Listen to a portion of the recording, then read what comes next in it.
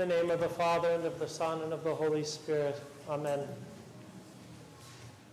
Last Sunday I spoke about why we give. Not because God or the church needs your money. Even the poor don't need your money. God will provide for them. We give because it transforms us, because we become like God.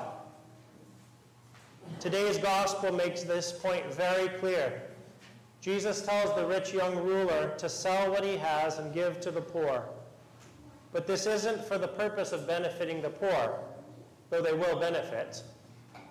The purpose is so that the rich young ruler can inherit eternal life, so that he can be transformed into the image and likeness of God. This is the purpose of all of God's commandments, to give our whole selves over to God.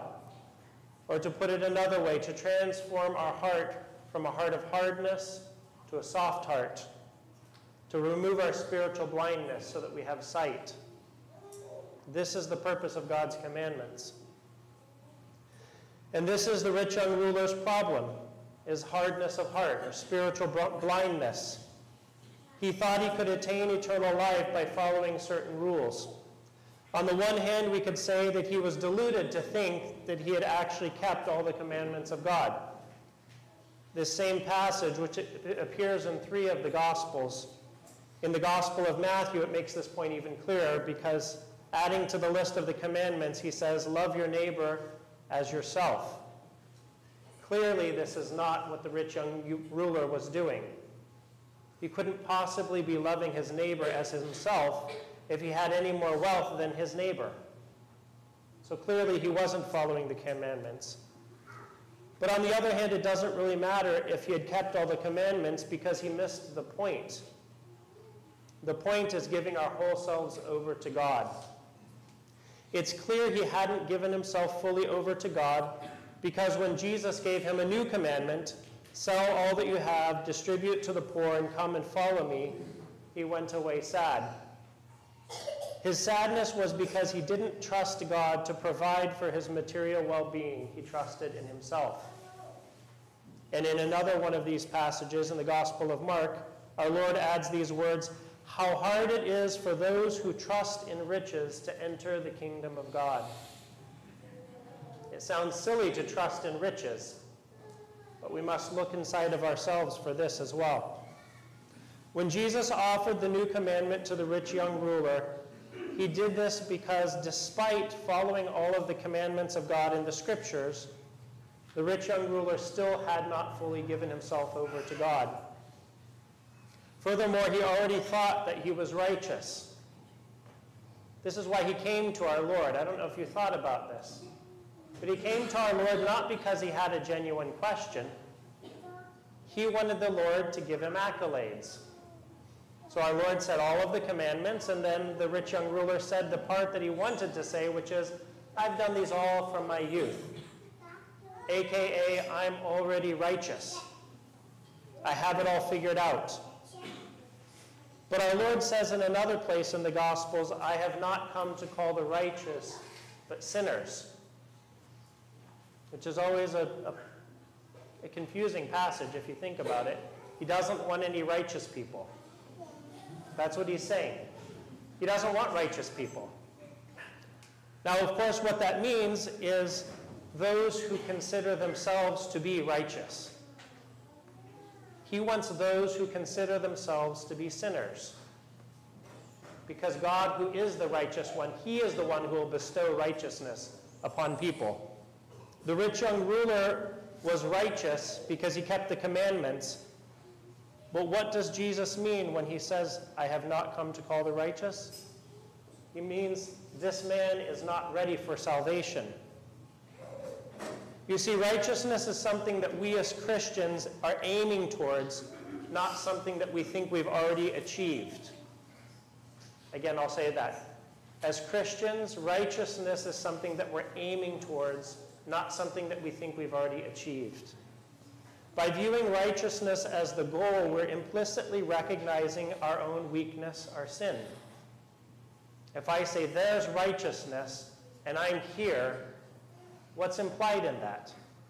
I see my sinfulness. I see my shortcomings.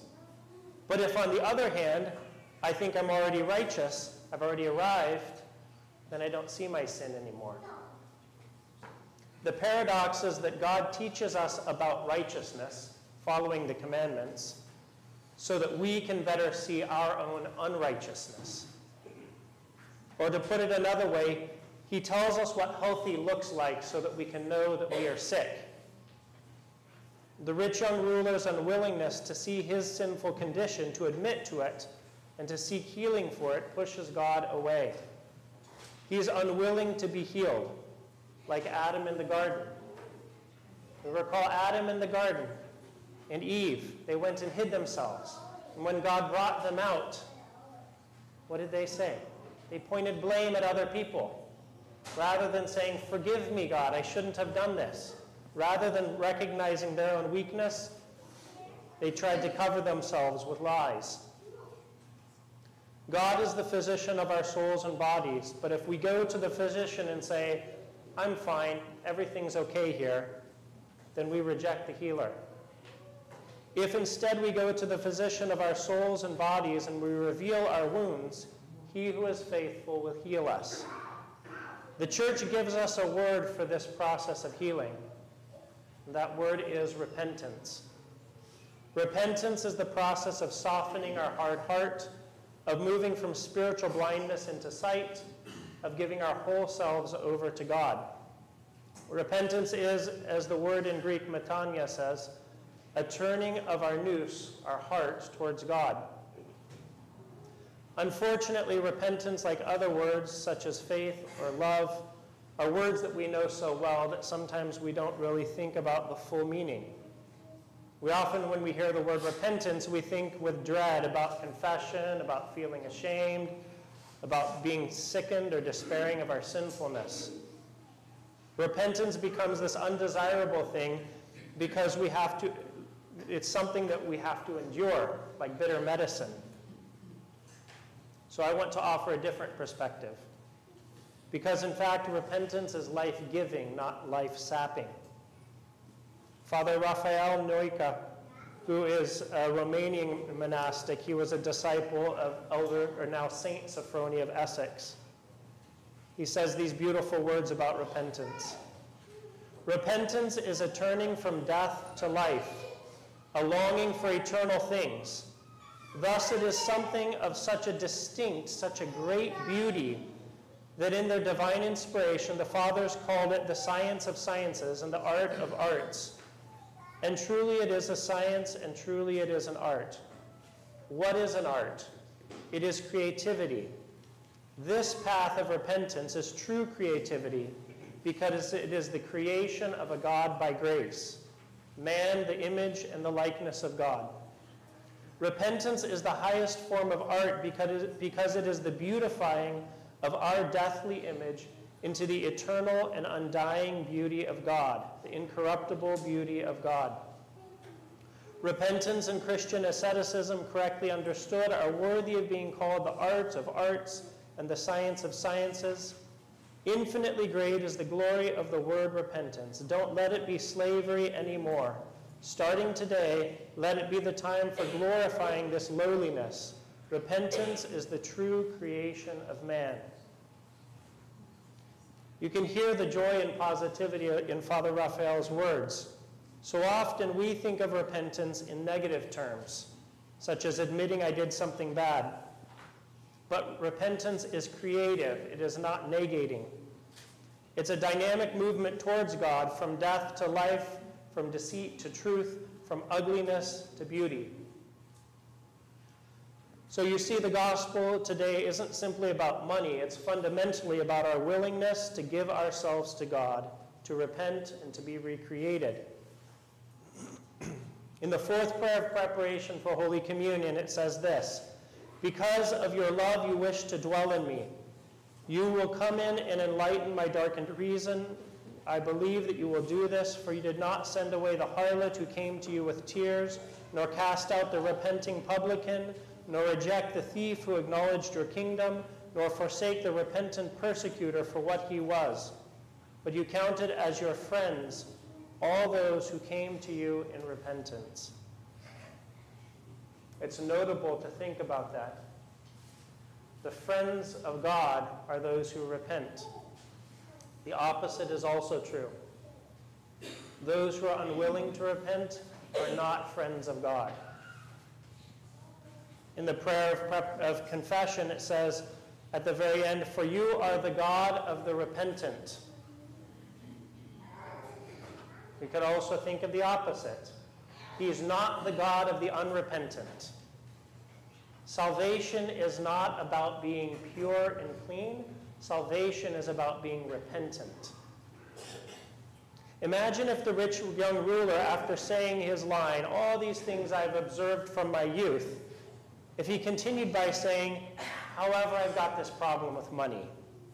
I get so possessive, and I justify the reasons why I don't want to give it to people, and I want to keep it for myself. Help me." What if he said that? This is what repentance is. It's coming out from our hiding place behind the bush and saying, "Here I am, with all of my brokenness, all of my wounds, all of my sin." I'll offer one more word from Father Raphael. He says this: repentance is nothing other than a dynamic search for eternity, the response to God's call that Adam could have made.